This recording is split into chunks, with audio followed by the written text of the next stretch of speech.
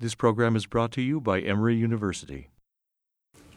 Actually, let's be clear that a brief review of American history makes it plain that anti-immigration is just as ingrained in the American experience as immigration. In other words, the vexed debate about immigration and immigrants that we are experiencing today, that has gained even more prominence with the current economic downturn, is anything but new. Take this comment. Few of their children in the country learn English. The signs in our streets have inscriptions in both languages. Unless the stream of their importation could be turned, they will soon so outnumber us that the advantages we have will not be able to preserve our language, and even our government will become precarious. Unquote. Now, friends, these sentiments are not taken from any current newspaper. They reflect the considered opinion of Benjamin Franklin, founding father and prominent abolitionist. Franklin was writing in the 1750s. The language he was referring to was German. The focus of his displeasure were the wave of new German immigrants arriving in Pennsylvania, whom he viewed as, quote, the most stupid of their nation, unquote.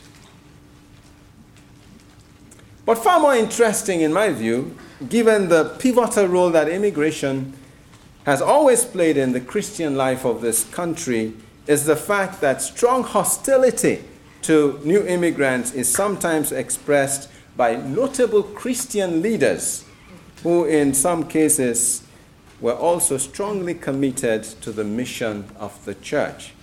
My favorite example is Josiah Strong. In the 1880s, Reverend Josiah Strong, was General Secretary of the Evangelical Alliance for the United States, a coalition of Protestant missionary groups. Strong identified immigration as one of the great perils which confronted the American nation and threatened its very survival. By then, America was the chief country of immigration, absorbing over 1 million European migrants a year on average. Strong's attitude to the overwhelmingly European but predominantly Roman Catholic immigrants of the day was decidedly uncomplimentary and condemning. Let's follow his thoughts. He wrote,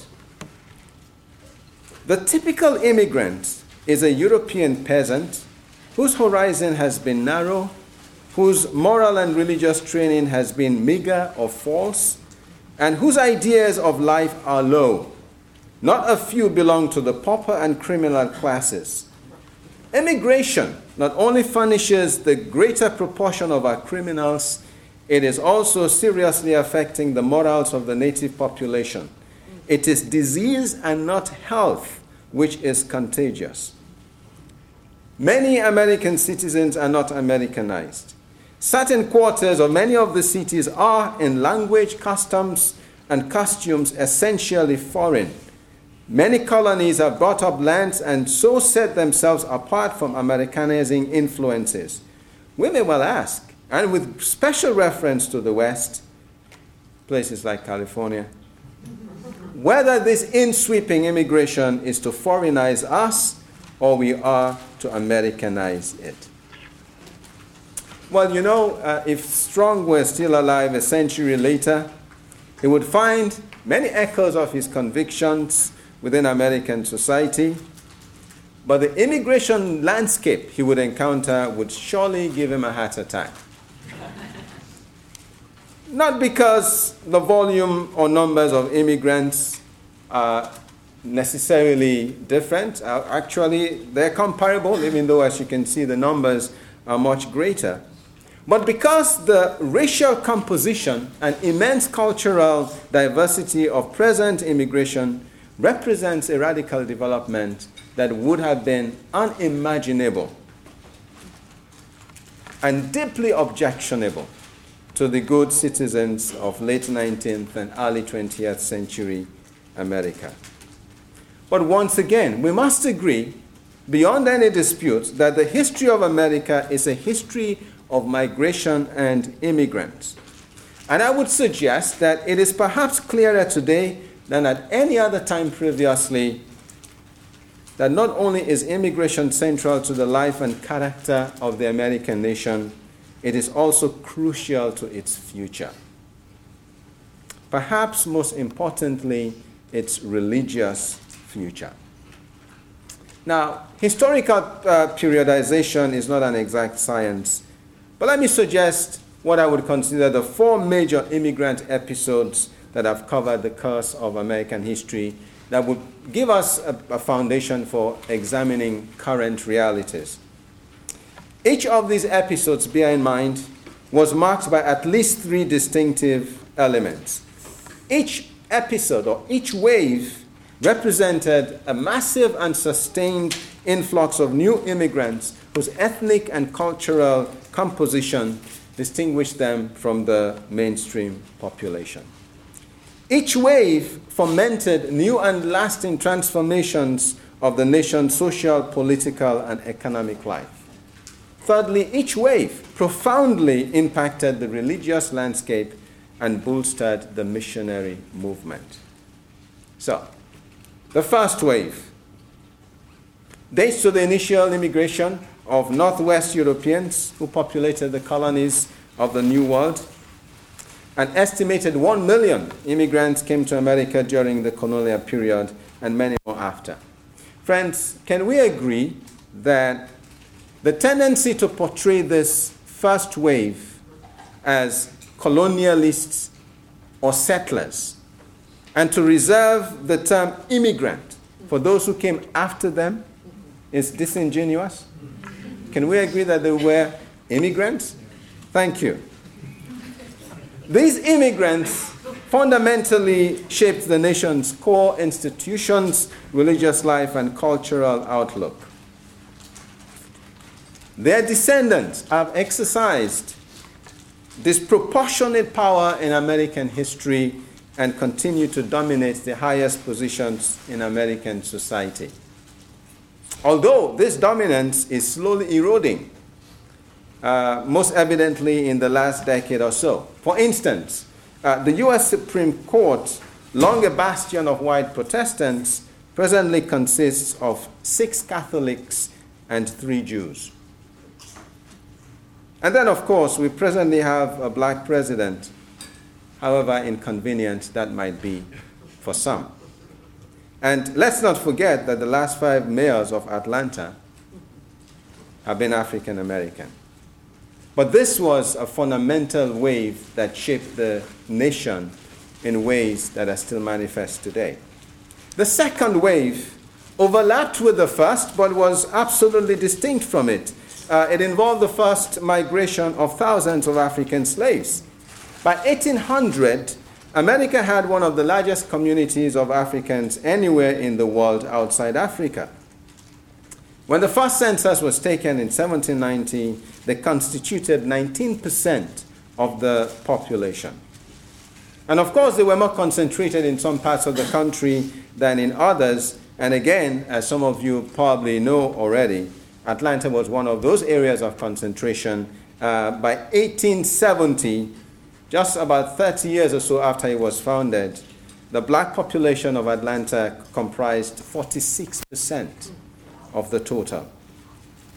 Throughout the country, they would continue to grow. By the mid-20th century, the American population in the U.S. represented almost a third of the black population throughout the Western Hemisphere. Friends, despite enslavement, racial oppression, and political exclusion, American blacks have also, like the previous wave, impacted American society and culture in profound ways, most prominently in the areas of music, art, science, religion, black spirituals, the emergence of American Pentecostalism, and so on.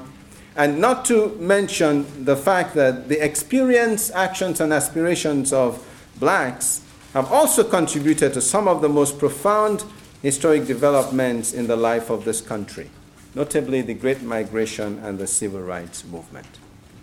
To the third wave. From 1900 to 1920, about 14 million men, women, and children poured into the U.S. In fact, by the time the wave began to ebb, over 27 million immigrants, mainly from Southern and Eastern Europe, arrived in this country.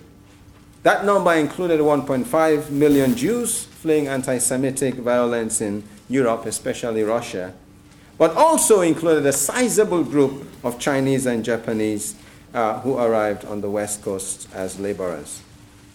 You may recall that it is this third wave that attracted the condemnation of leading Christian figures like Josiah Strong. Yet this new group also made a vital contribution to the growth of America's urban industrial economy. First and foremost, America's lofty Protestant ethos would be forever transformed by the massive infusion of Catholics and Jews.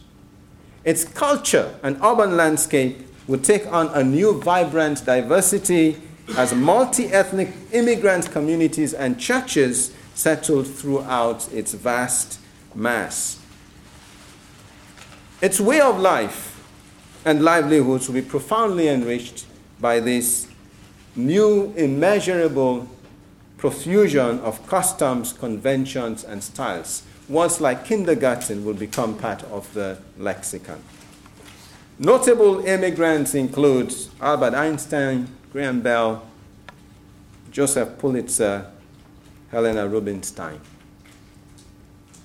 But let's not forget, it included Asian immigrants who also contributed to the nation's industrial growth, even though they found themselves at the bottom of the social pile and had to contend with extreme hardships. Since citizenship was confined to whites, they were marginalized and economy exploited. In fact, interesting to me is the fact that Chinese immigrants in this country bore the brunt of public hostility and discrimination at precisely the same time when increasing numbers of American missionaries were flocking to China.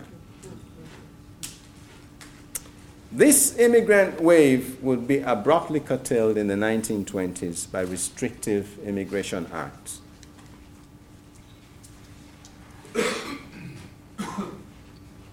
We shall talk about the fourth wave. The fourth wave is for those who don't fall asleep. We'll come to this later. Friends, the connection between immigration and the American church is vital and irrevocable. Like its peoples, the earliest American churches of any denomination or tradition trace their origins to immigrant or migrant congregations. In fact, you could argue that this migrant factor is one of the most, if not the most important single reason for the dynamism and religious innovation that has long characterized American Christianity. In every period, immigrant congregations serve to facilitate their assimilation into American life, provided the chief means by which the immigrants themselves impact the mainstream society. The point here is that massive and recurrent Christian immigration has historically had a profound transformative impact on the American nation. Immigrant churches inevitably revitalize America's religious life, inevitably reinforce its Christian ethos, and most importantly, immigrant churches renew missionary consciousness within churches and have boosted the foreign missionary movement. To recognize this is to go against the grain of Western scholarly thinking and consensus, especially in mission studies and Christian history.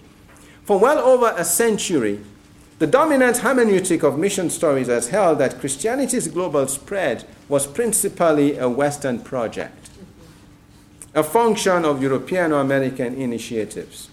In this understanding, the Western missionary movement took the form of a one-directional movement from a fixed geographical center. Reverend Josiah Strong, for instance, proclaimed Anglo-Saxons, quote, the great missionary race, unquote. He was convinced that among them were to be found most of the spiritual Christianity in the world, on whom depended the evangelization of the whole world. The main problem is that this perspective, leaves no room for the possibility that missionary action could flow in the reverse direction.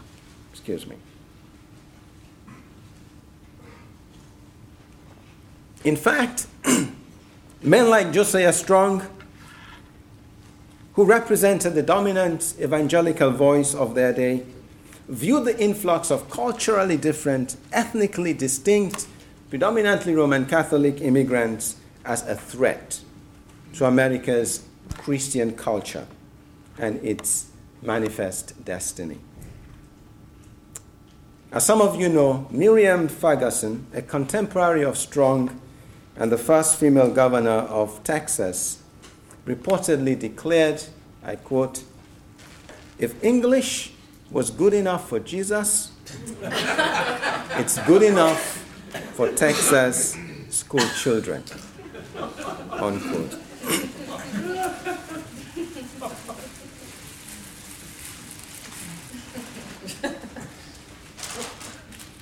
It is not my intention to belittle the complex problems which extensive immigrant influx poses for society in every era.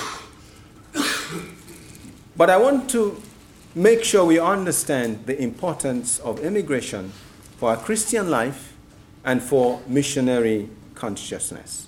Immigrant communities are bastions of fervent religiosity. They are communities of commitment. They bear faithful witness to the claims of the gospel, typically among the most vulnerable communities in the nation.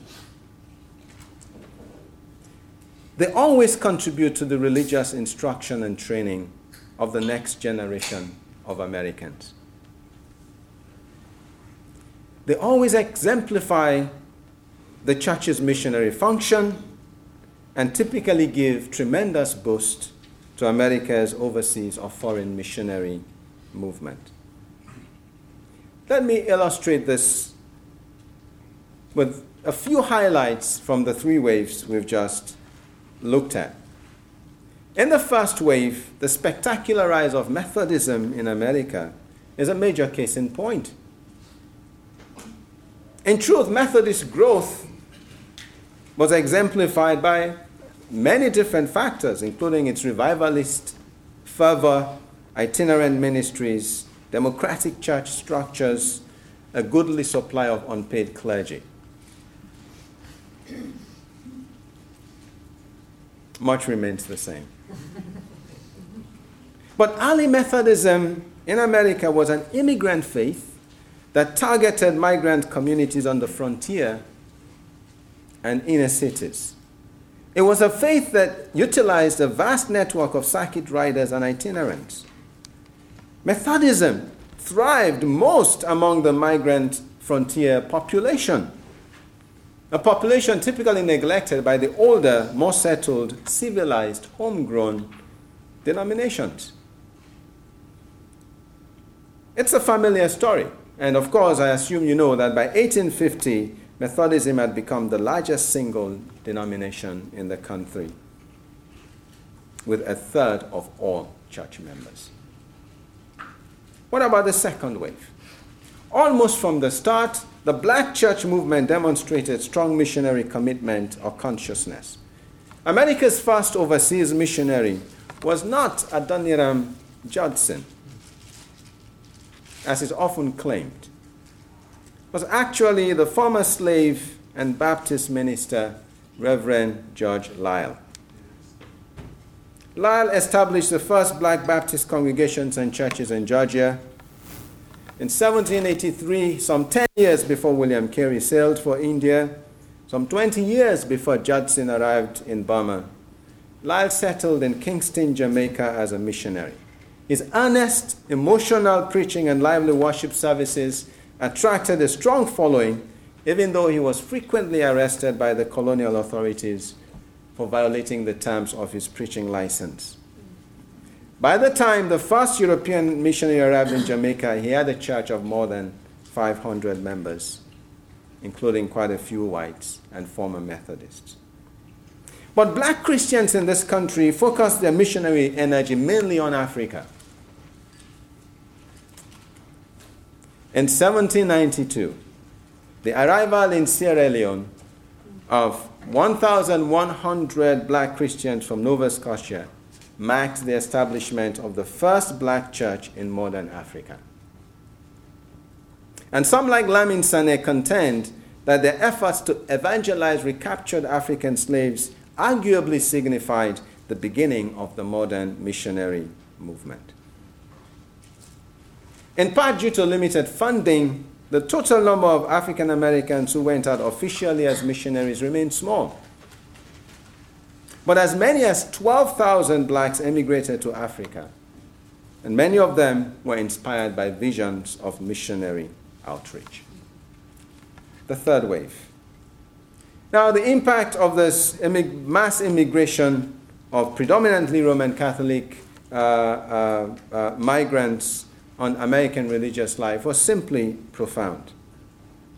Roman Catholicism would grow rapidly. Up to the First World War, more than a third of Roman Catholic congregations in this country still held services in a language other than English. And by the mid-20th century, they had become the largest single religious group in the country. This influx also coincided with an extraordinary explosion in the number of American missionary agencies. In 1900, there were only 56 American missionary societies. In the next 60 years, over 200 new missionary agencies will be founded. Now, you could argue that some of this had something to do with, the emergence of Pentecostalism and its own natural dynamism.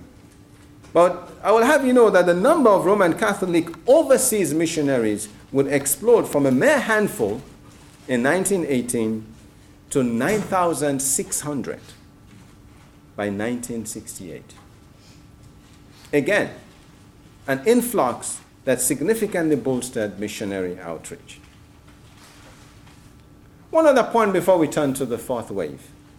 For some, this brief overview of the link between migration and religious expansion of missionary consciousness in the history of this nation may suggest yet another example of American exceptionalism. Well, not quite.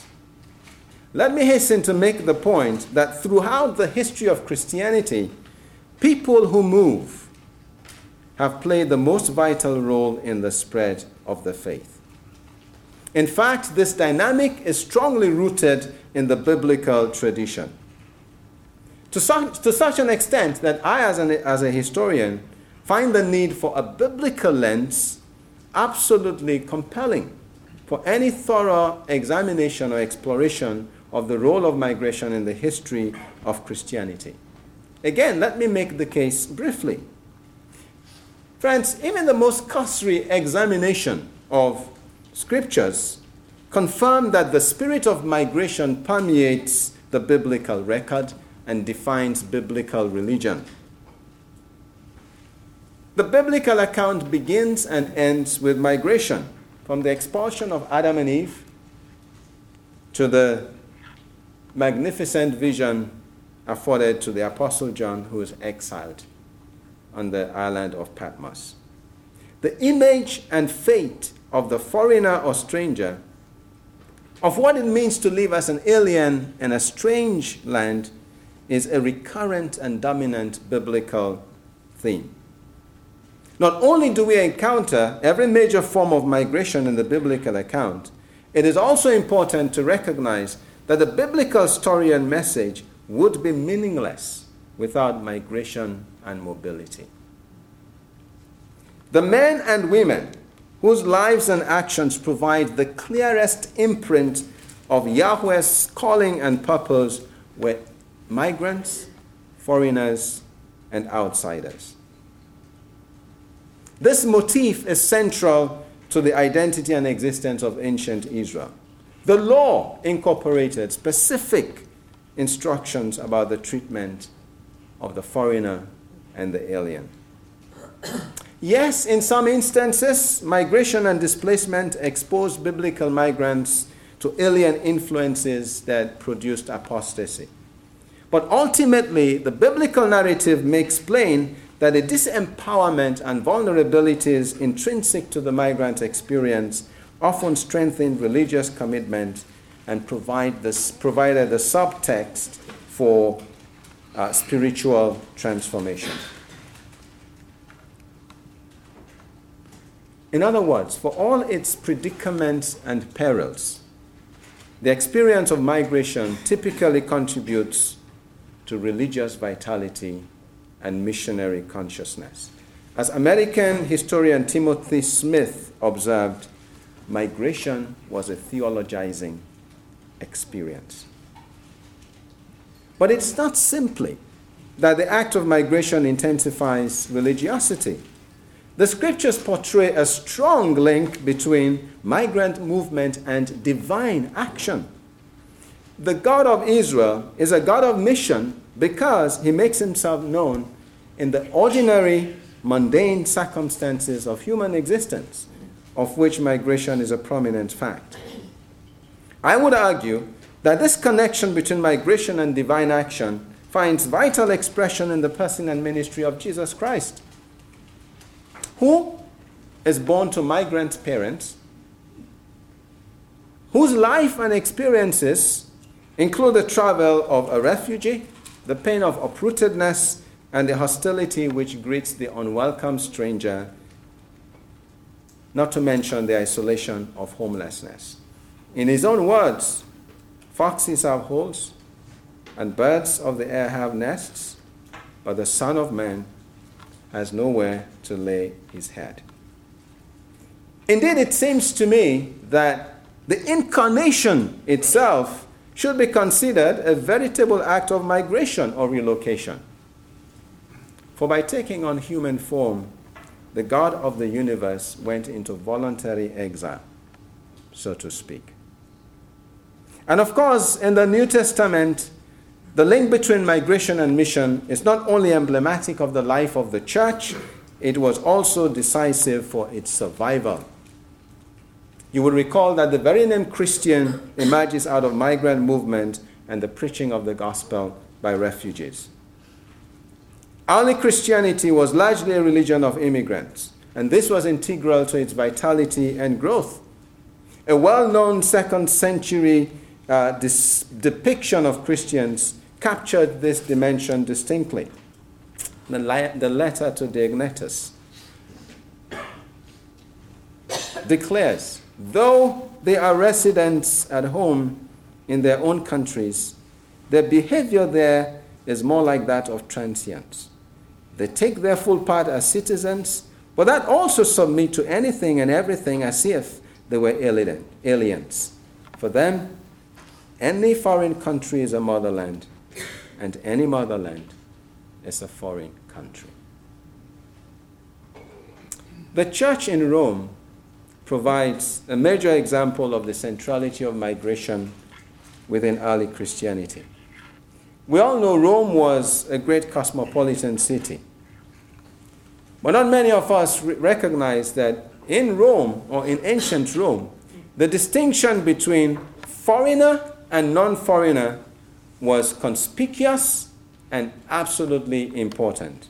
Actually, Roman citizens viewed foreigners with utmost disdain and distrust and regarded them as a source of contamination. Here is how one historian summarized the anti-immigrant sentiments in Rome. The stupidity of the Phrygians, the empty verbosity of the Persians, the criminal hypocrisy and maleficent arts of the Egyptians, the perfidy and superstition of the Africans, the selfishness and rapacity of the Jews, and the failings of all other races represented among the alien population of Rome were the object of biting satires which helped to keep alive Roman dislike and contempt.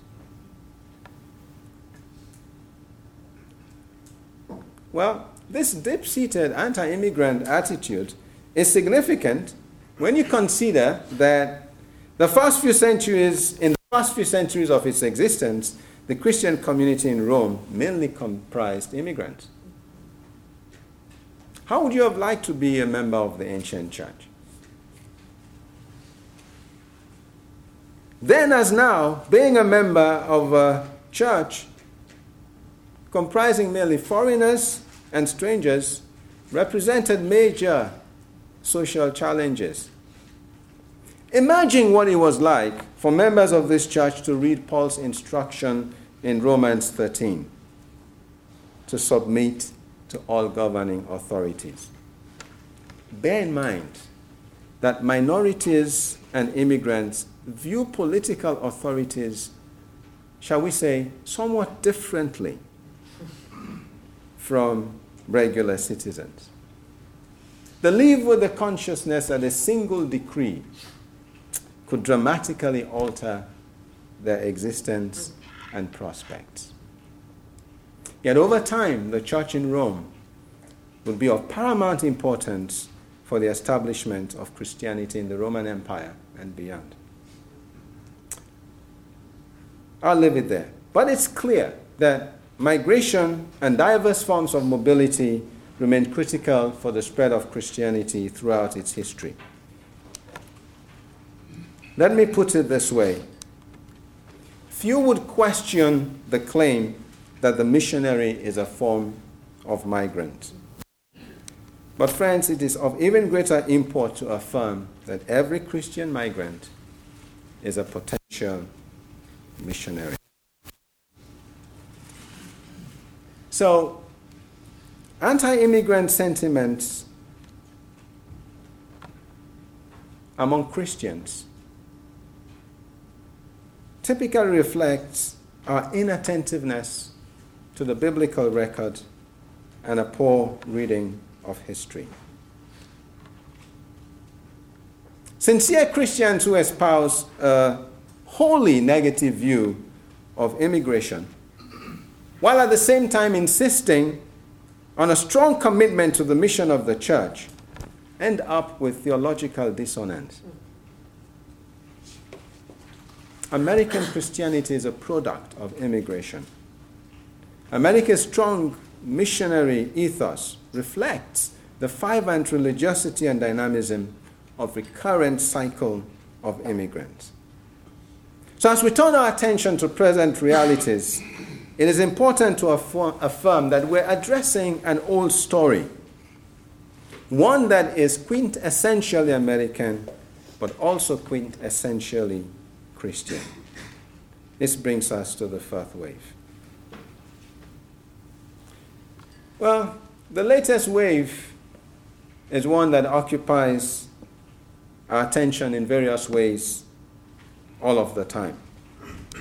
By 2009, according to UN estimates, there were 214 million international migrants, people living outside their country of birth in the world. This, as you can see from the slide, represents a dramatic escalation of migrant movement. If there were one country, that country would be the fifth largest in the world. But most important, UN data further indicates that up to 60% of international migrants are to be found in wealthy, developed countries. And America is the most important example of this fact. For by the end of the last century, America had resumed its status as the chief destination of the world's international migrants. By 2009, home to 42 million migrants, 1 in 5 of the world's population, America has more international migrants than the next 4 countries combined. You can read the rest for yourself. Some things are important. Currently, immigrants account for roughly 13% of the American population, but that number will continue to increase. And if I may whisper in your ear, even if the walls are erected, the border is shut down, and the dreams of certain sections of the population comes true, that nobody else can be let in, it will not significantly change the trajectory. Which is that the proportion of the foreign population would continue to grow, and in another half a century or so, non-Hispanic whites will be a minority.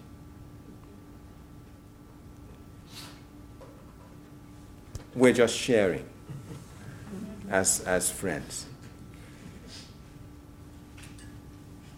Most important for this discussion, though, is the fact that not only is this immigration very recent, 90% of the new immigrants arrived after 1960, but that the overwhelming majority are of non-European stock and come from over 150 countries.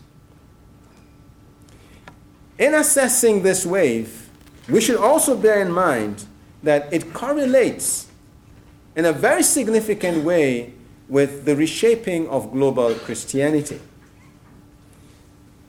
The heartlands of the global Christianity are now in the South.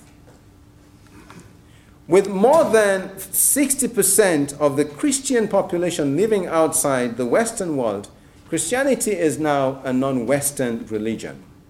That too is a recent transformation. More Christians in the world speak Spanish than any other language. Okay, so this is a new reality. And now, the migrant flow is predominantly from those heartlands of the faith in the non-Western world. In much the same way as in a previous era, predominantly migrant flows were from Europe, and Europe was the heartland of the faith. So the flow of international migration continues to correlate with missionary action and dynamism. What I want you to think about is that among the swelling tide of migrant workers, refugees, students, labor migrants, political and economic asylees, and so on, are numerous Christians. Each one a missionary in some sense. What are some of the implications for the American church? Let me close with these last 4 points. It is a striking historical coincidence that this phenomenal influx of Christian migrants in the U.S. from the 1960s coincides with the general decline within American Christianity. Yet, the significance of Christian migrants is typically overlooked in the heated public debate about immigration. Unlike almost any other country in the West, America's immigrants are predominantly Christian. Research indicates that it is as much as 2/3 of the new immigrants that claim to be Christian. And it's not only in research, the impact on the Christian composition of the nation is already evident. Latinos now account for 1/3 of all Catholics in this country. And this Latino Hispanic segment will continue to grow for the foreseeable future. Church attendance among immigrant groups like Hispanics is higher than the national average. Of course, some of you may know that across all Protestant groups, so it's not only Roman Catholics, Protestant groups, whether mainline or evangelical, new congregations, or what are often called ethnic churches, form the cutting edge of growth. Okay, there's just a few samples on the slide. The last one refers to the most well-known, the Korean growth. And there you see that the ethnic Korean congregations are the fastest growing segment within PCUSA. That's no news. By 2008, the number of Korean congregations had risen to 3,500, 1,300 in Southern California alone. We may have a conversation later about the claims that this growth has plateaued. So we'll have those discussions. Okay? So this is the first point about the implications. The second has to do with what some scholars describe as the de-Europeanization of American Christianity. The sheer diversity of the new immigrants is what is contributing to this outcome, to this transformation of the Christian landscape.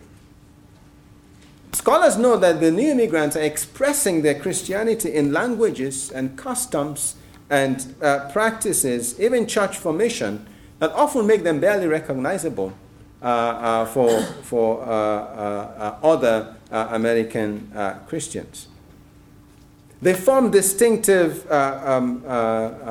communities. And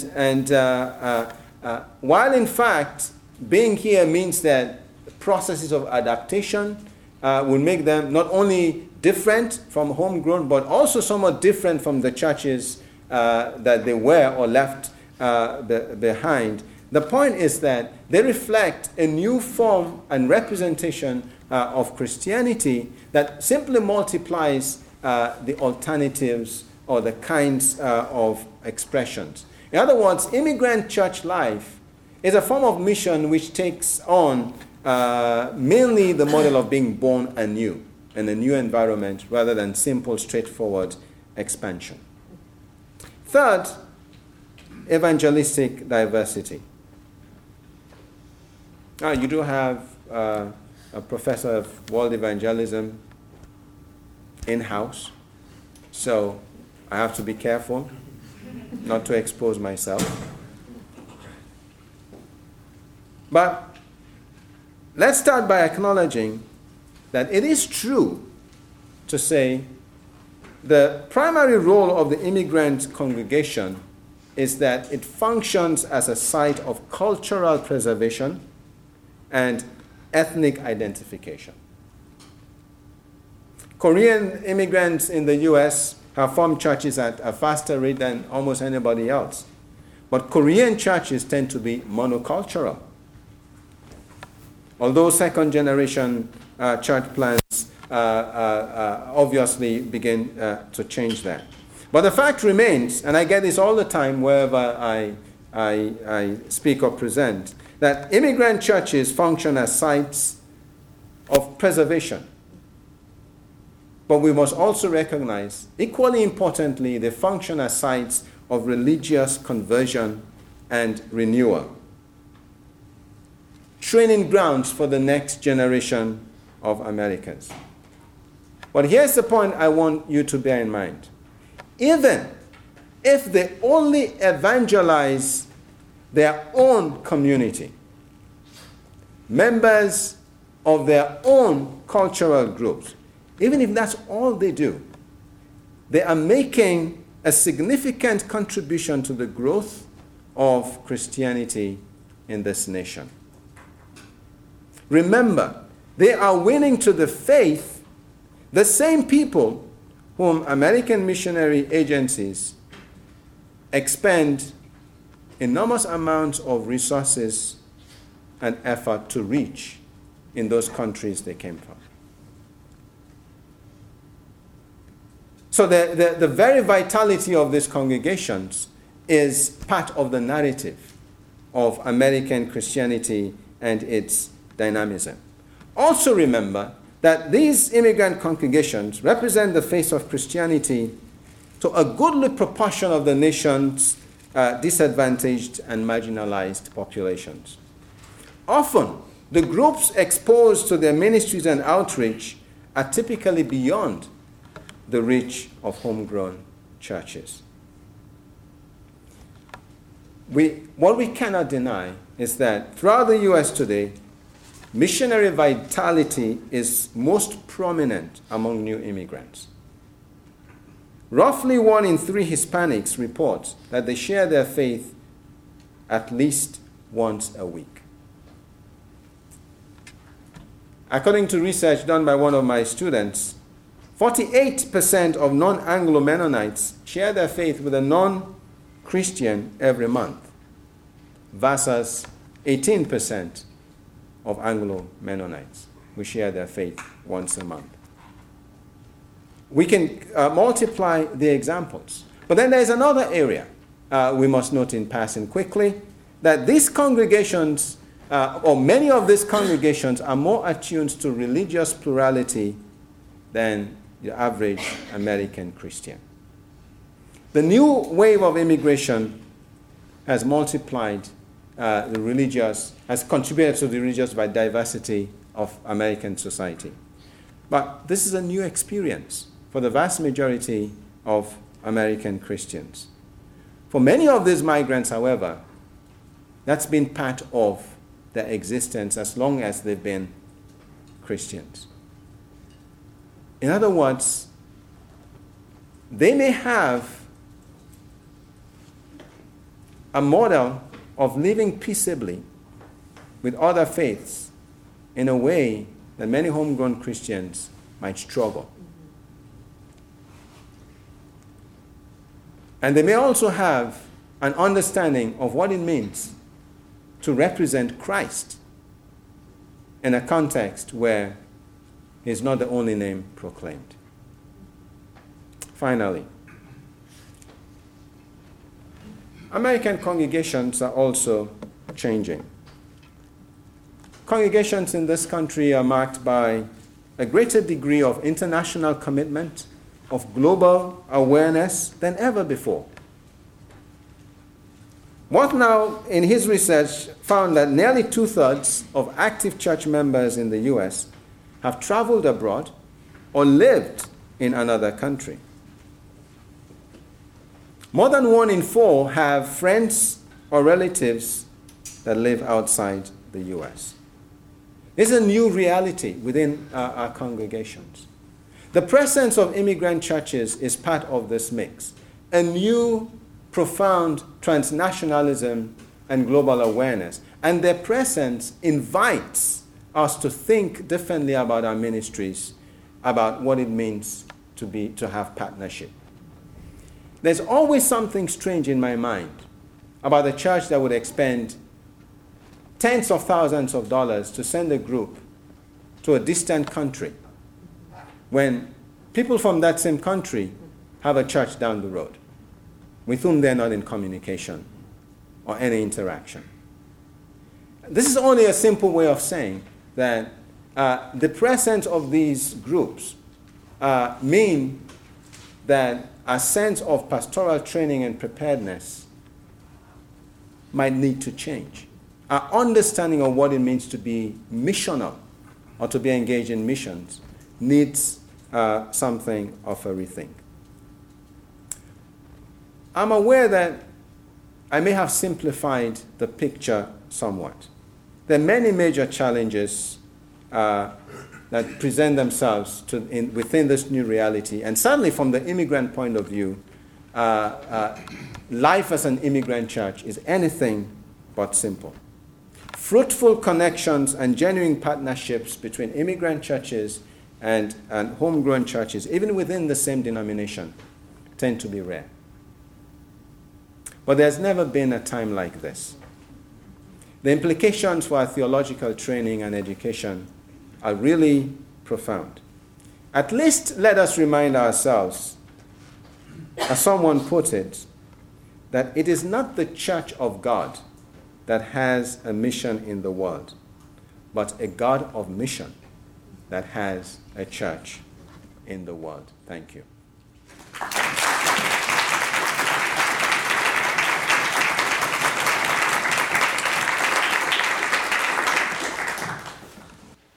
you, Dr. Hanicles.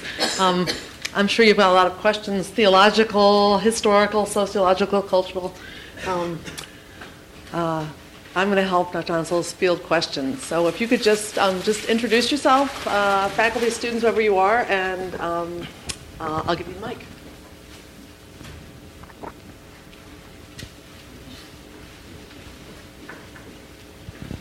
Do you have data on the percentage of immigrants that go to European countries as compared to the percentage of Europeans who come to North America? Let me see. The percentage of immigrants from where? From anywhere. That go to European countries versus the percentage of immigrants that come to the U.S.?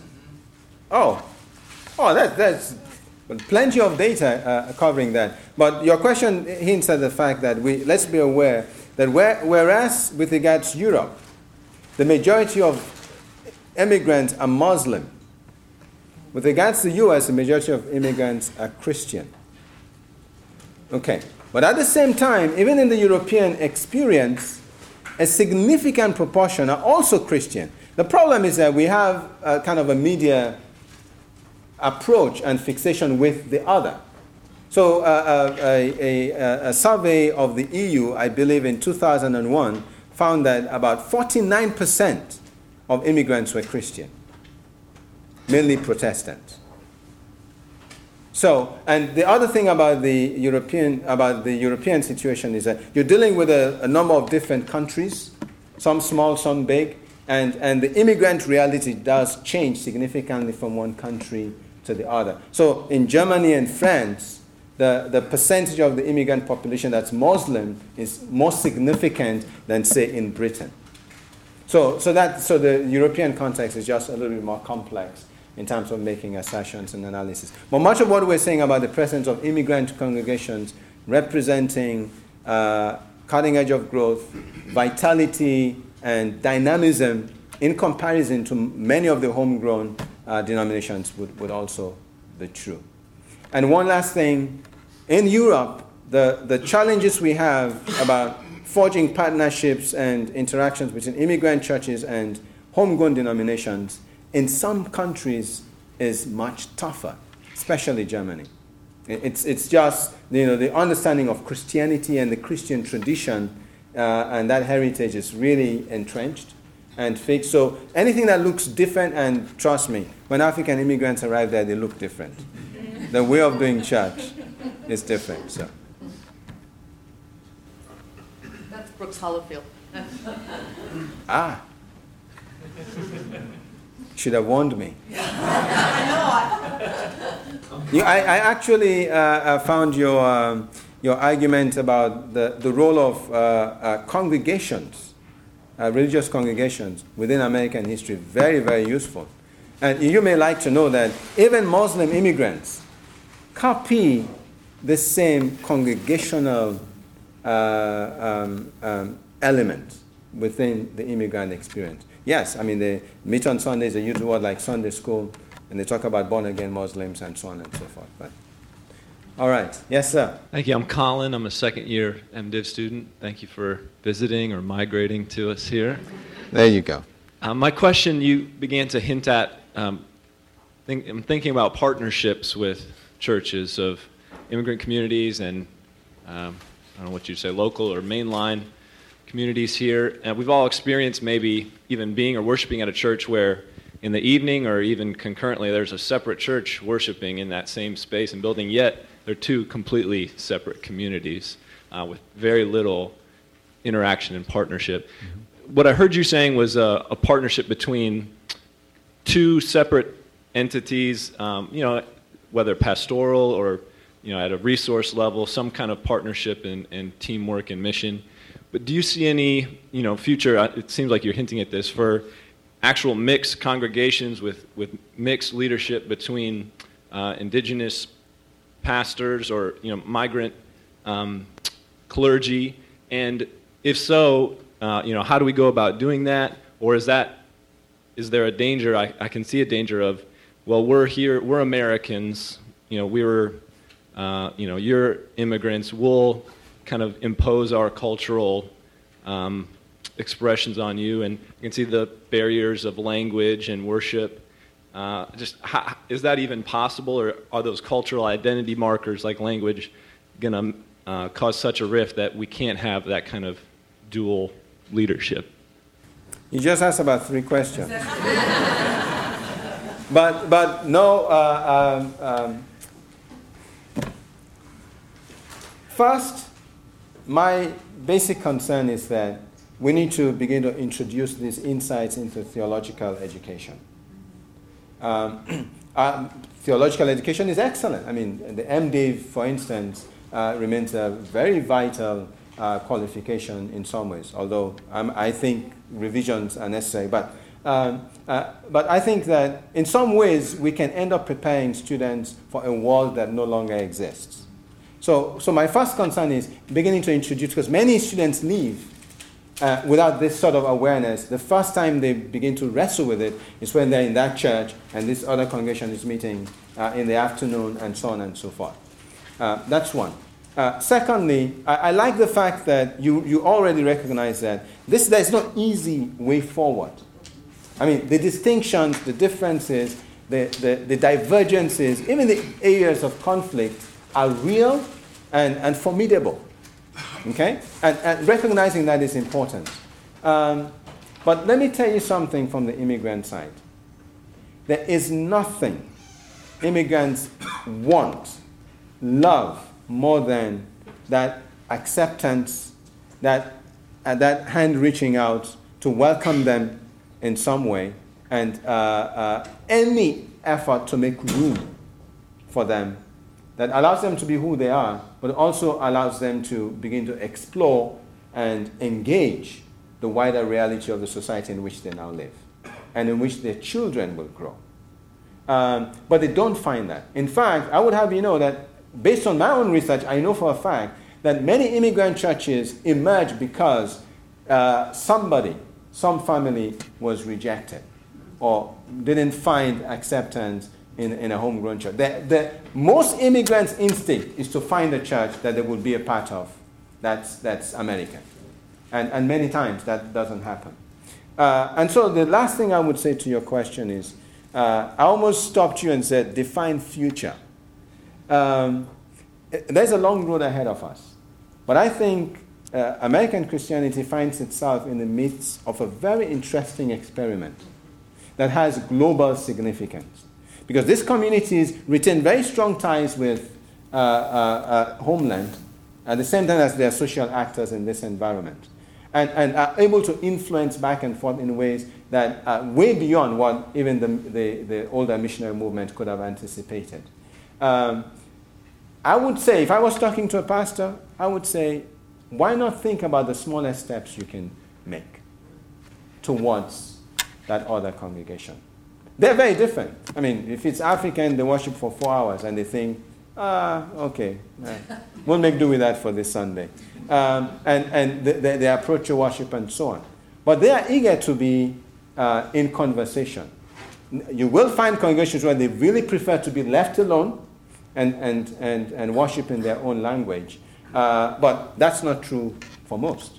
That many worship in English and look forward to those kinds of collaborations. Thank you for a very rich presentation that stimulates all kinds of things. I think you'll find a very receptive audience here for it.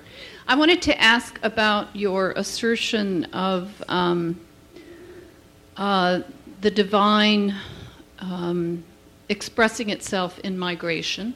Mm-hmm. So God at work through mm-hmm. migration. Mm-hmm. And connect that with the immigrant population in the United States. If 2/3 are Christian, and I'm willing to accept that as a data point, that means 1/3 are not. Mm-hmm. And a lot of that third, I assume, are Muslims. And certainly America has become a very vibrant place for the expression of Buddhism in the world. Yeah. Is it possible that God is at work in the spread of Islam to the United States and the evangelizing efforts of Islamic communities in the United States to grow in the same way that an immigrant community from the Hispanic world might grow. And if Christian, that is, some of the Christian migrant communities would evangelize themselves or others, and if God can be seen at work in that, what would it offer to the homegrown Christians? You've already hinted that we could learn about more peaceable relations, but I'm also interested in the larger question, is God doing a new thing in America by sending us more migrants who are Muslim? You followed my arguments more closely than I had hoped.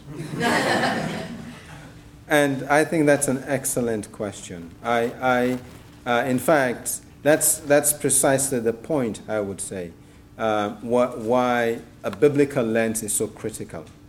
That the people of God, the nation of Israel, were a migrant.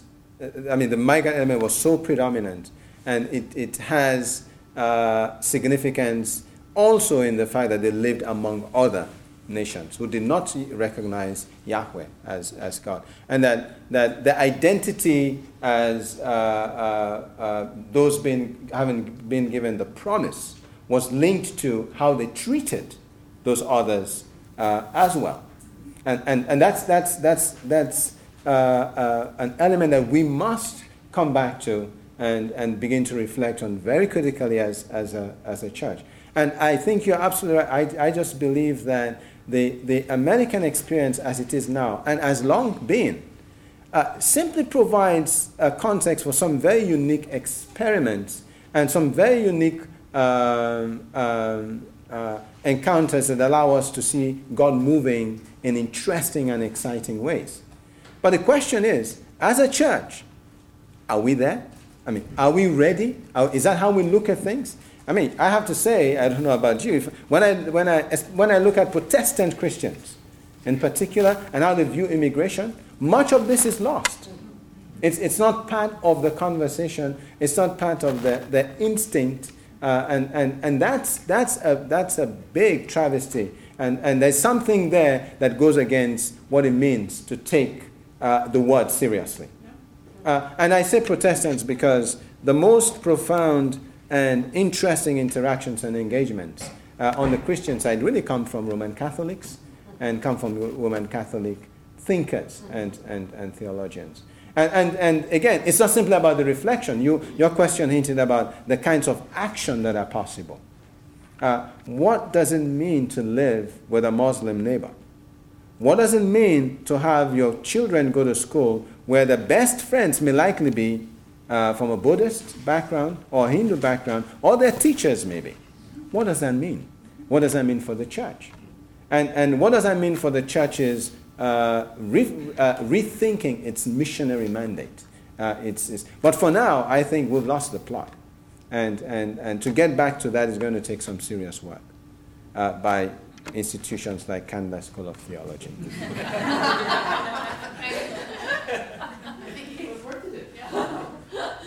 Thank you, Dr. Hanicles. My Yes, name is sir. Jehu. I'm from Nigeria. What do you make of the culturalist argument used, and I'm referencing Jean-Francois Bayard, who wrote a book called The Illusion of Cultural Identity, as a new logic of the separate but equal within the Christian discursive contribution?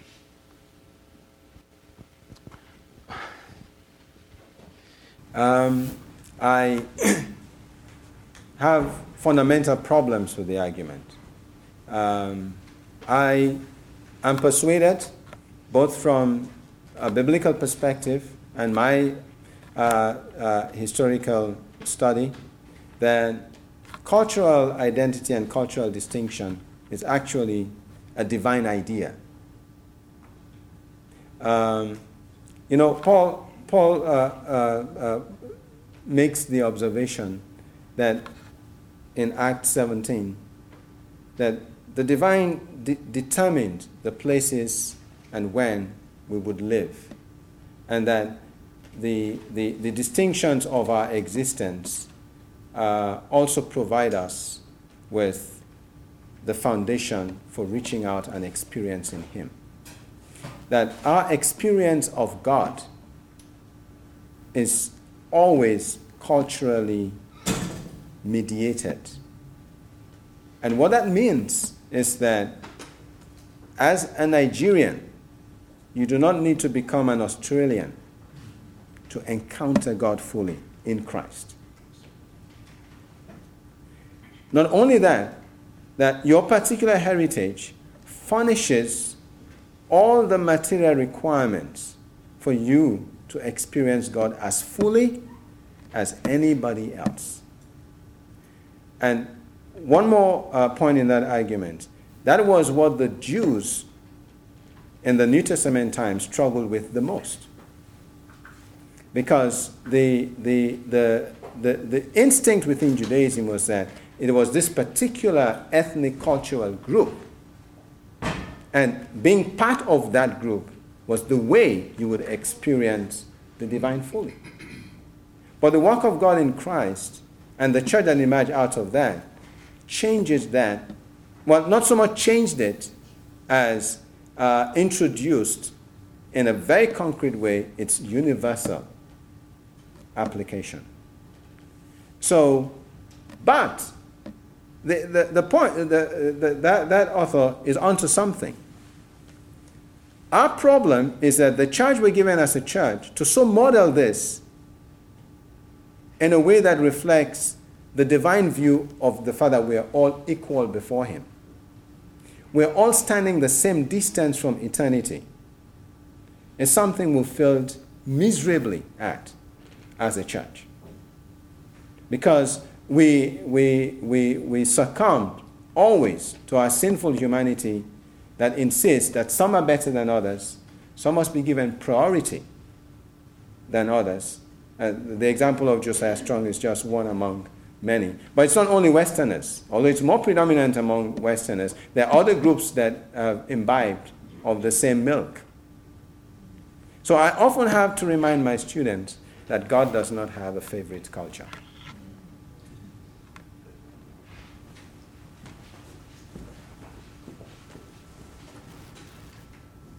Welcome. I'm David Jenkins. Daisy Machado and other Hispanic theologians have chronicled the often confusing complicity of mainline denominations with the state and the state's interests regarding immigration. Oftentimes those denominations will send mixed messages about the church and state. And they're often denominations that want a clear separation of church and state out of their own self-interests.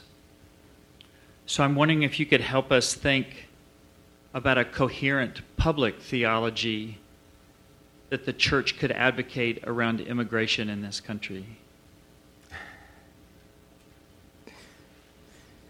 You would recall that when Dr. McDougall introduced me, she said,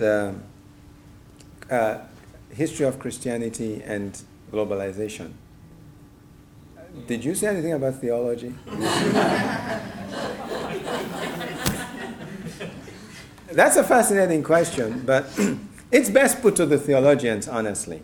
But again, I think you're hinting at something, which is to say, again, I'm just giving my own opinion. Unfortunately, in the American experience, the church tends to take its cues from the ideological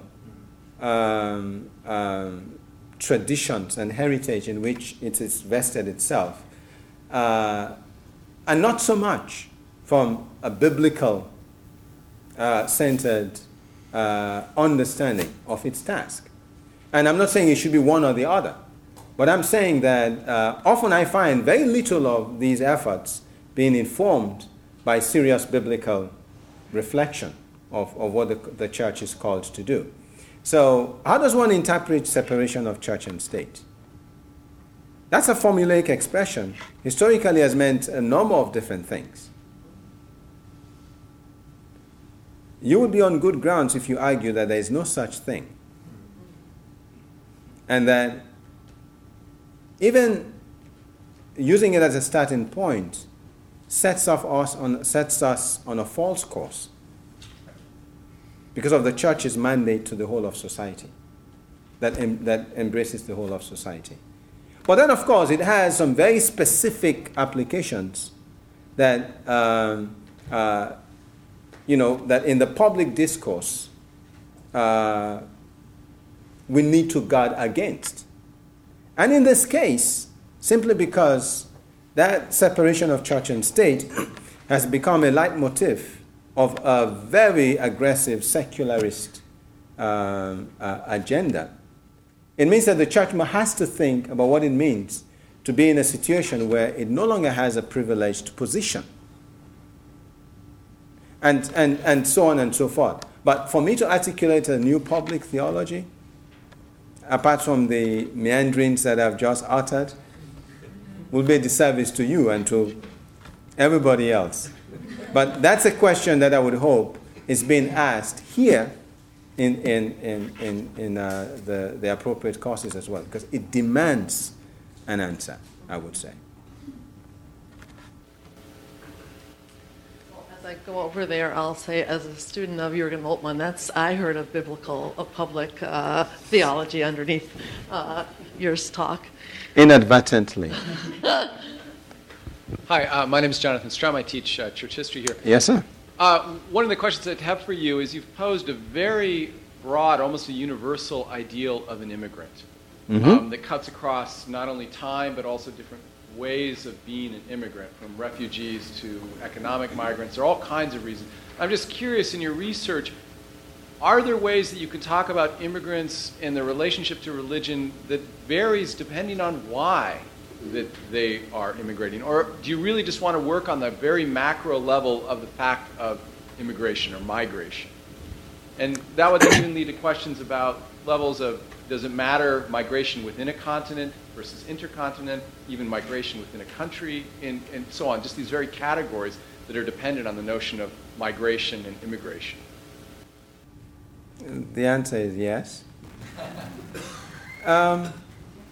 Yes, I prefer to work off what you are describing as a more universal construct. And that's because not only is migration a universal historical fact, that people move for a variety of complex reasons and so on and so forth. Our efforts at typology to distinguish refugee, asylum seeker, force, and so on, often doesn't do any justice to the complexity of the migrant reality. For instance, I actually reject the distinction between migrants as those who choose to move and refugees as those who are forced to move.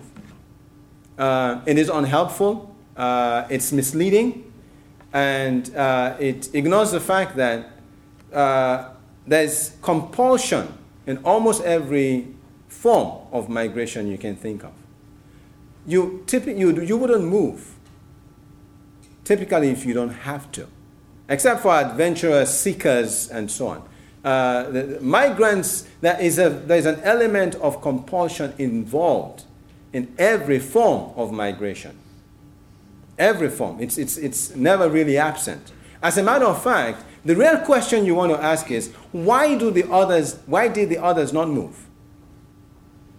That's a more fruitful question, because in almost any case where you have any significant out-movement of migrations, whether it is across, again, the borders as far as national, international, that's a whole different discussion. Migrants in China move greater distances than other migrants in other contexts who go through 3 countries.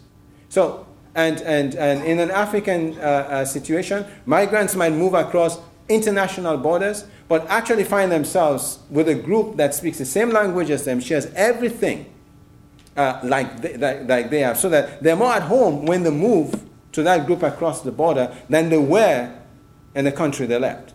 So there are all kinds of complexities and issues. But the point is, in terms of, again, just broadly describing migrants, people who move and live in another place for an extended period of time, that, for me, that is a useful enough category. If we get into all the, the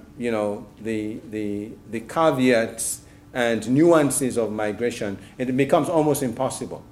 It's interesting that the Greek words that are used in both Old and New Testament actually cover these varieties of movements. Even the legal resident, same word.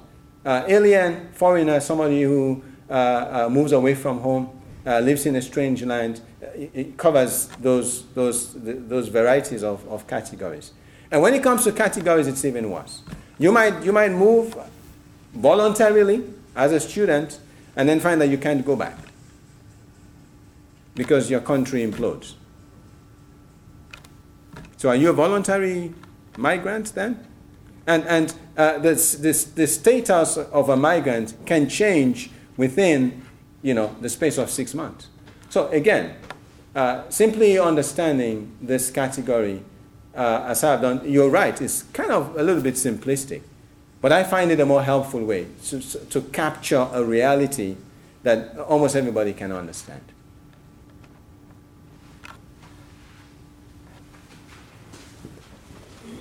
In 1997,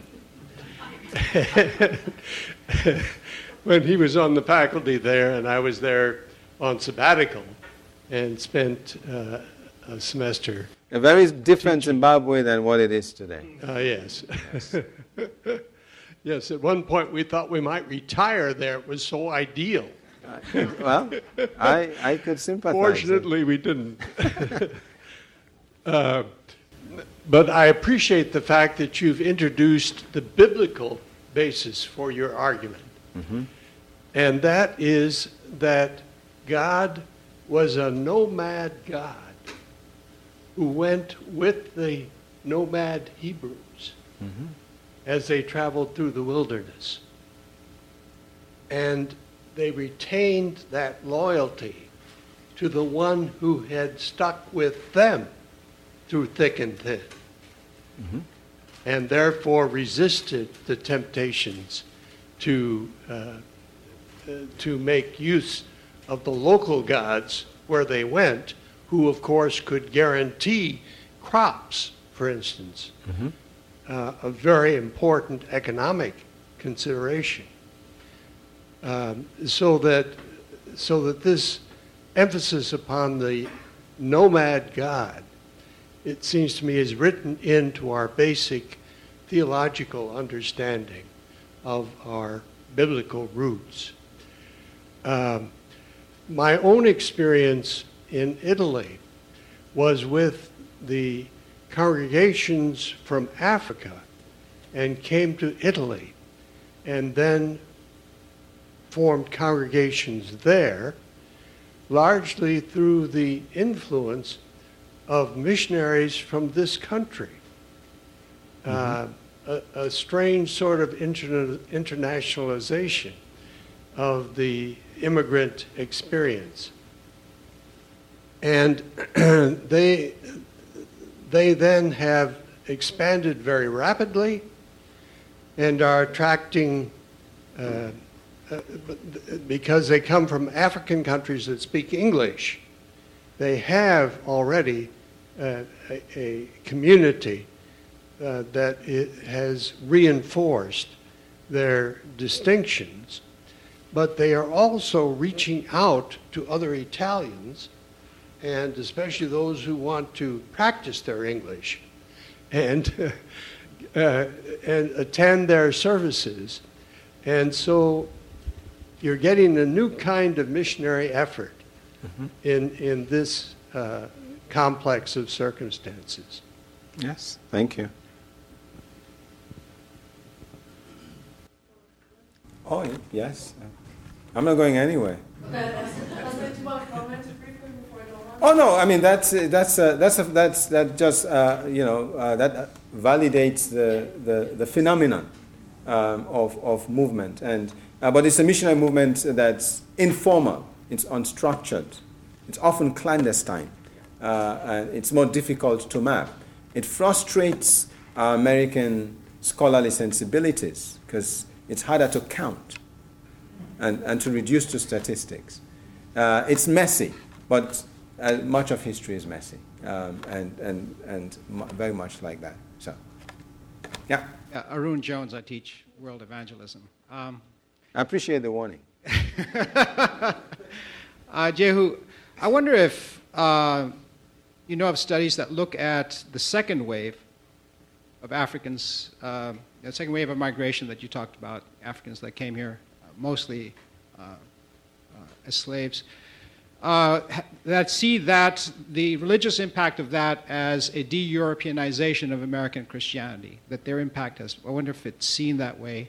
And if it is that, can we look to that, the effect of the second wave on American Christianity as a way of sort of dreaming about or thinking about the way the de-Europeanization will continue in the future because of the post-65 wave of immigration?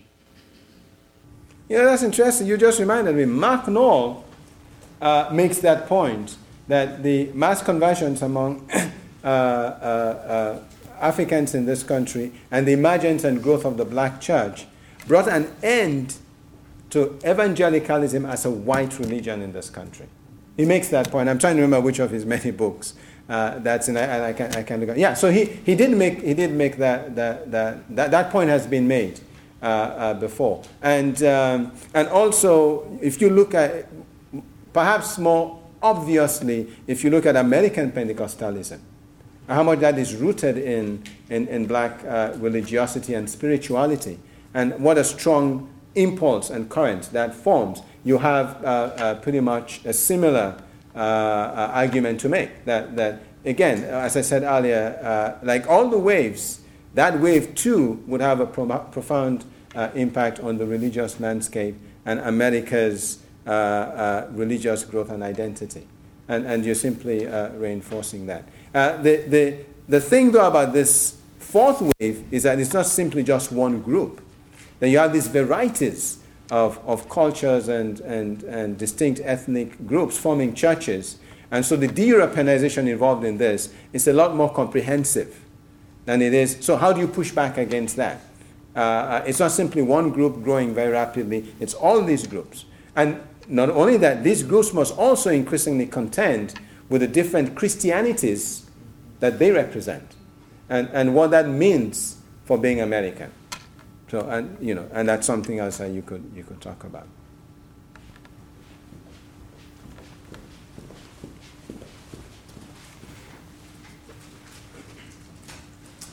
Emmanuel Lati. Aha, yes, sir. And my question, I guess, extends this last point that you're making, and it has to do with particular forms of, call it African Christianities, present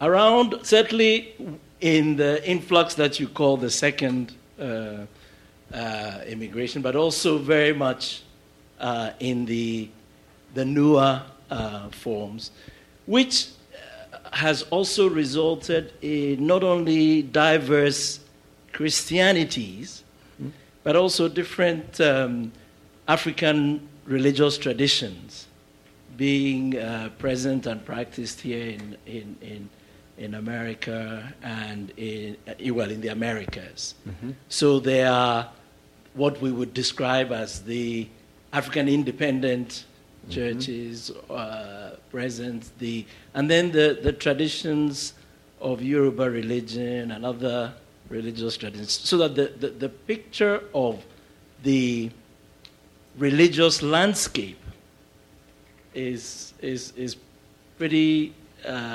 diverse and pretty mixed. I wondered whether you had any comments to make about that in terms of the landscape of religion here in America. Yeah, it is true that the recent African immigrants bring with them other religious traditions that are not necessarily Christian. But that is a very small segment of the movement. Most African immigrants in this country are Christian. In fact, the next major segment is likely to be Islam, although, interestingly enough, that African Muslims in this country are more likely to embrace Christianity while they're here than the other way around. So you do have these different streams. But yes, I mean, as far as the other African religious traditions, there isn't the kind of research, unfortunately, that would allow us to make any, sensible, informed conclusions as to how they're faring, what kinds of impact they're having. The anecdotal evidence suggests that they're much more about cultural retention and practice than about a missional consciousness. That it's really within Christianity you find that it's part of the DNA of the religion, so to speak, a consciousness about outreach. So African immigrant congregations, even when they only attack other immigrants, still retain that sense of we want to reach people other than ourselves. You would not necessarily find that with other religious traditions, except, of course, they do attract African Americans who are keen on expressing these areas of the African heritage.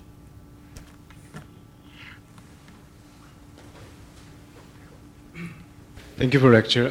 My name is Won Chul-shin, second year MDiv student, and I appreciate your lecture specifically as an international student from South Korea. Mm-hmm. And my question is that recently Georgia implemented the Arizona-style immigrant law. I think implemented a what? Arizona style. Yeah, Arizona style. Yeah.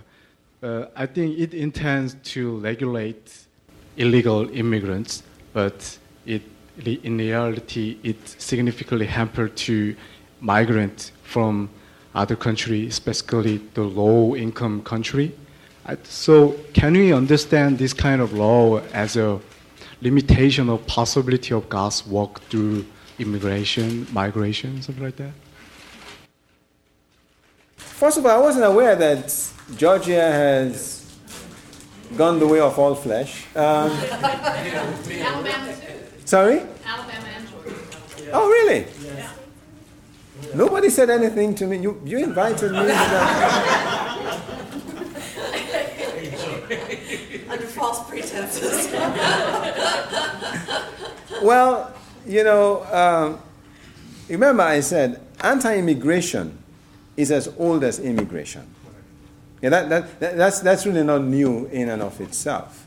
I don't think the legislators are doing this in any way that's informed by the kinds of arguments or discussions we are having.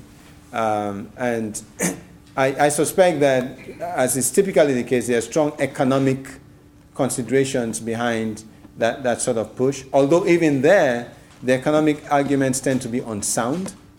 If you really want to assess immigrants and contribution to economic life, whether they drain more than they contribute. But we shouldn't be surprised, and this is the environment in which the church must do ministry, must bear witness to the claims of the gospel or to what it means to be called of God. So, from my point of view, it really doesn't change much, because even if there is no legislation, you would find the same attitudes prevalent throughout the society anyway. Legislation typically simply gives, physical expression to sentiments that are already deep-rooted. So the work will not necessarily change, and we should. I don't see these trends from a legislative, political point of view changing anytime soon. But they make the work of the church even more urgent and certainly more critical. But I have a question. In the case of Georgia, is there any particular group that would be a target of this? Because typically there's a group that the legislation has in mind, and it's a fairly visible. So which group would this be? Hispanics. So Georgia has attracted significant numbers of Hispanics? Oh, yes. Yes. Yes. Okay. I must look into this. All right. Okay. As I go up to the next question, I'm going to take the presider's privilege and just add a postscript. This morning I heard on NPR about, in rapid fire, two comments about what I call theology of providence related to immigration legislation. So I just think it's extremely interesting, and even today in your own talk you talked to really appeal to providence arguments. So clearly this is going on. Yes, it is. Yeah, but remember, these migrants who are now on the receiving end of this legislation, many of them are Christians. Many of them are our brothers and sisters, members of the same household of faith. And to the extent that we're ignorant about what it means for them, we're also failing in terms of Christian fellowship. So I don't want to just sell this as a question of just ministry and outreach, because that can actually also be oppressive when you target them just to see whether they can join your church or whether they can come to faith. It's much broader than that, I think, the call on the church. Sorry. My name is Oliver Rodney. I am a citizen of Jamaica, and I'm only passing through here on a brief sabbatical. I also want to thank you for what I found to be a very informative and inspiring presentation. I heard you made mention of mission in reverse. I would have loved for you to have developed a bit more on that. However, as you continue to present and as the conversations continued, my mind seemed to be operating in reverse to the topic that you have presented on. And I want to ask you if it is a fact that there has been in the recent decade or so an explosion of renewal, rebirth of the evangelical fervor in Africa, on the African continent. If there are things that we in the West need to stop and ask ourselves questions about relative to what might be causing such type of evangelical zeal, and we need maybe to separate ourselves from or learn some things from in the West. What might be accounting for that? What might some of the things that are accounting for such type of... But if it's a fact, first of all, I'm not just sure if my reading is correct, and I stand to be correct. Well, the first thing I would want to say that I did not use the phrase mission in reverse. I never use it. And it's pertinent to your question because I think it's unhelpful to view this new missionary context as simply a reverse direction. Remember, I'm critical of the idea that the earlier movement was one directional anyway. As if foreign missionaries went to another place and did everything, established the church, grew the church. That never happened. And even though that movement was also part of a wider migration movement. So it's not really a reverse. In fact, if anything is reversed, it's really global migratory flows that has reversed and shaping a new era of Christian missionary engagement. But it's also not reverse because the Western missionary movement is alive and well and kicking. It's not, kind of gone into retirement. It's a $1 billion industry, and much of it now takes the form of short-term missions, which don't even get me started. Let's just say that missions is never short-term. But so in terms of your question, what we have to learn from each other, again, you're hinting at something I really feel strongly about, that we no longer need to go to Africa, if you're in the U.S., to learn about our other African evangelical expressions, predilections, and so on. Trust me, there are many Africans right here, and also from the Caribbean, where, believe it or not, Pentecostalism has also had a similar impact. Pentecostalism has pushed back against Rastafarianism in Jamaica. It's won some of their leading artists like Junior Tucker and Colin Davis and so on and so forth. So yes, I mean, the point is being here, being part of the church here, being identified with American Christianity, just provides such fertile ground and unimaginable opportunities for exploring these kinds of questions, interactions, and engagement. We're not there yet. As a matter of fact, for the most part, we're not even aware that this is something that can enrich the church immeasurably. So I would just say, the opportunity to learn from each other and contribute globally. I don't think any other nation on the planet has the same gifts and possibilities as you would find in the U.S. I think we've got time for one final question. Wesley? Thank you very much for your presentation. I feel like I will repeat a question that one of our students asked before. But I think it is important that when we talk about immigrants, we are talking about invisibility. Mm-hmm. Particularly in this state here, because this is what I'm experiencing here.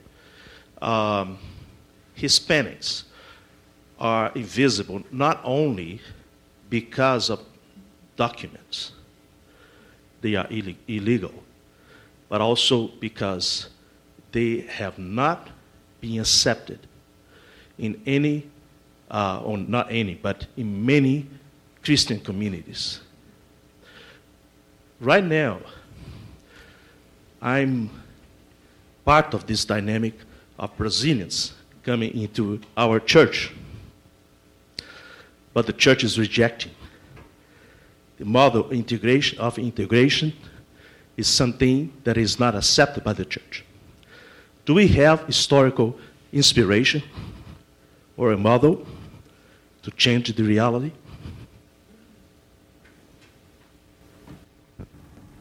More than is necessary. And I hear the pain in your voice. More than is necessary. That's why I gave the example of the Roman Church. If you read 1st and 2nd Peter, you find the same thing. And he's addressing the addressees as aliens and foreigners. And we've made the mistake of spiritualizing that he's saying, they're aliens or sojourners on earth waiting to get to. He's not. He's using words that explain that they're actually migrants living in a foreign context. And when you understand that and you begin to read the injunctions he's giving them about what it means to deal with being a stranger and an alien. He's saying in 2 Peter 1:17, your neighbors might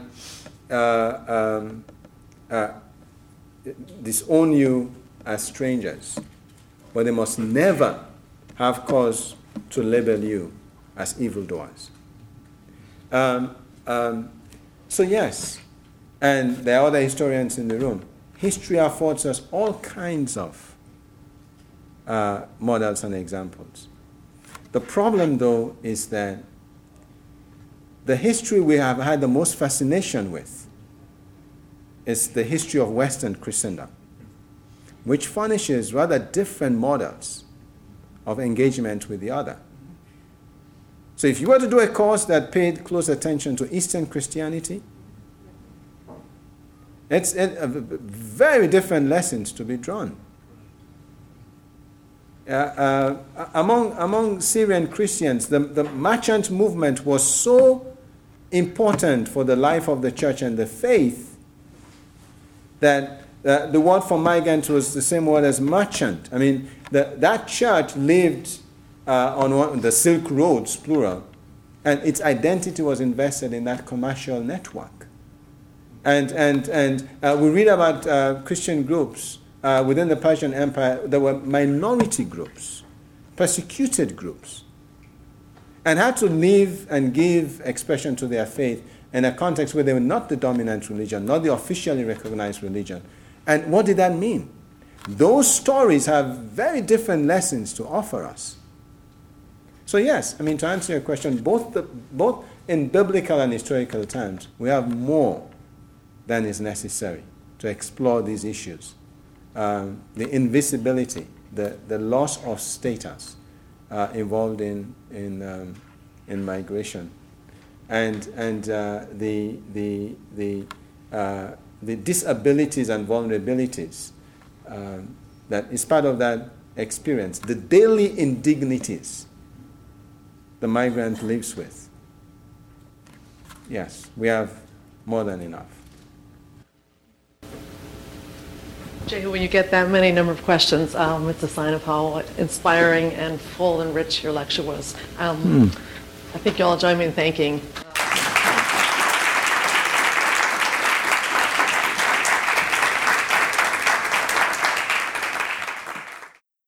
The preceding program is copyrighted by Emory University.